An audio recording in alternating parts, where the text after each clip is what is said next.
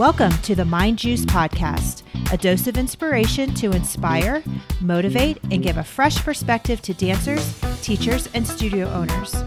We are going to tackle real-life issues with real-life perspective and solutions. Hello, my friends. Welcome to episode 21 of the Mind Juice Podcast. Man, oh man, it has been another really deep week. A lot is still happening in our world. A lot of us, a lot of my students, families, they're all feeling the weight of the world right now. And I never expected when I decided to start a mindfulness podcast that these would be the topics we would be discussing together. But I'm so glad. I know it was meant to be. And I am so happy that together we're able to explore and talk about these hard topics together and hopefully gain some new perspective.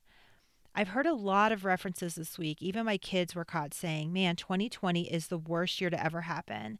And at first I agreed with them. And I even told a friend, please just knock me over the head and wake me up when it's 2021. I mean, why did I say that? I think it's because life is really hard right now. It's very uncomfortable. And me longing for the old way of life, of living, where I was just kind of a robot, where I'd get up, I'd work out, I'd do this, I'd do that, I'd go to work, I'd come home, I'd watch my show. I mean, life was very scripted. It was very predictable. And yes, I was living a great life and my life is wonderful, but I wasn't really growing as much as I am right now. I mean, coronavirus was kind of the first awakening. It made us all look at how we spend our time, how quickly we're able to pivot to new circumstances, while also we were allowed to spend and able to spend more time with our loved ones. I mean, we had more family dinners, a lot more talking around the table, and that's time that I cherish. I'll never get that time back. And so for that, I'm super grateful. And as it was hard, there was also a lot of silver linings if you choose to find the silver linings. Now, we all remember and know we have to get uncomfortable to grow. And I can't think of a time where I've been more uncomfortable than right now. And then the murder of George Floyd happened, and it was like this huge veil was lifted on not just America, but us as individuals. All the issues we've tried to hide under the rug for years have been exposed. And many of us, including myself, have had to really take a good look inwards, look at our hearts and see how racism is woven into our thoughts and into our daily life. But at the same time as us looking at all of this uncomfortable and really looking at some really ugly things, something beautiful is happening at the same time. We are part of one of the biggest revolutions in history right now. All races are coming together. People from around the world are coming together to make them listen.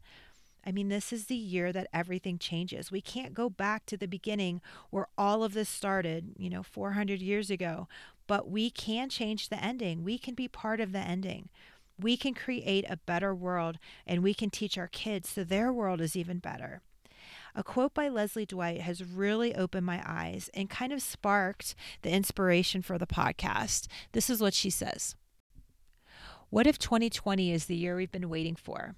A year so uncomfortable, so painful, so scary, and so raw that it finally forces us to grow.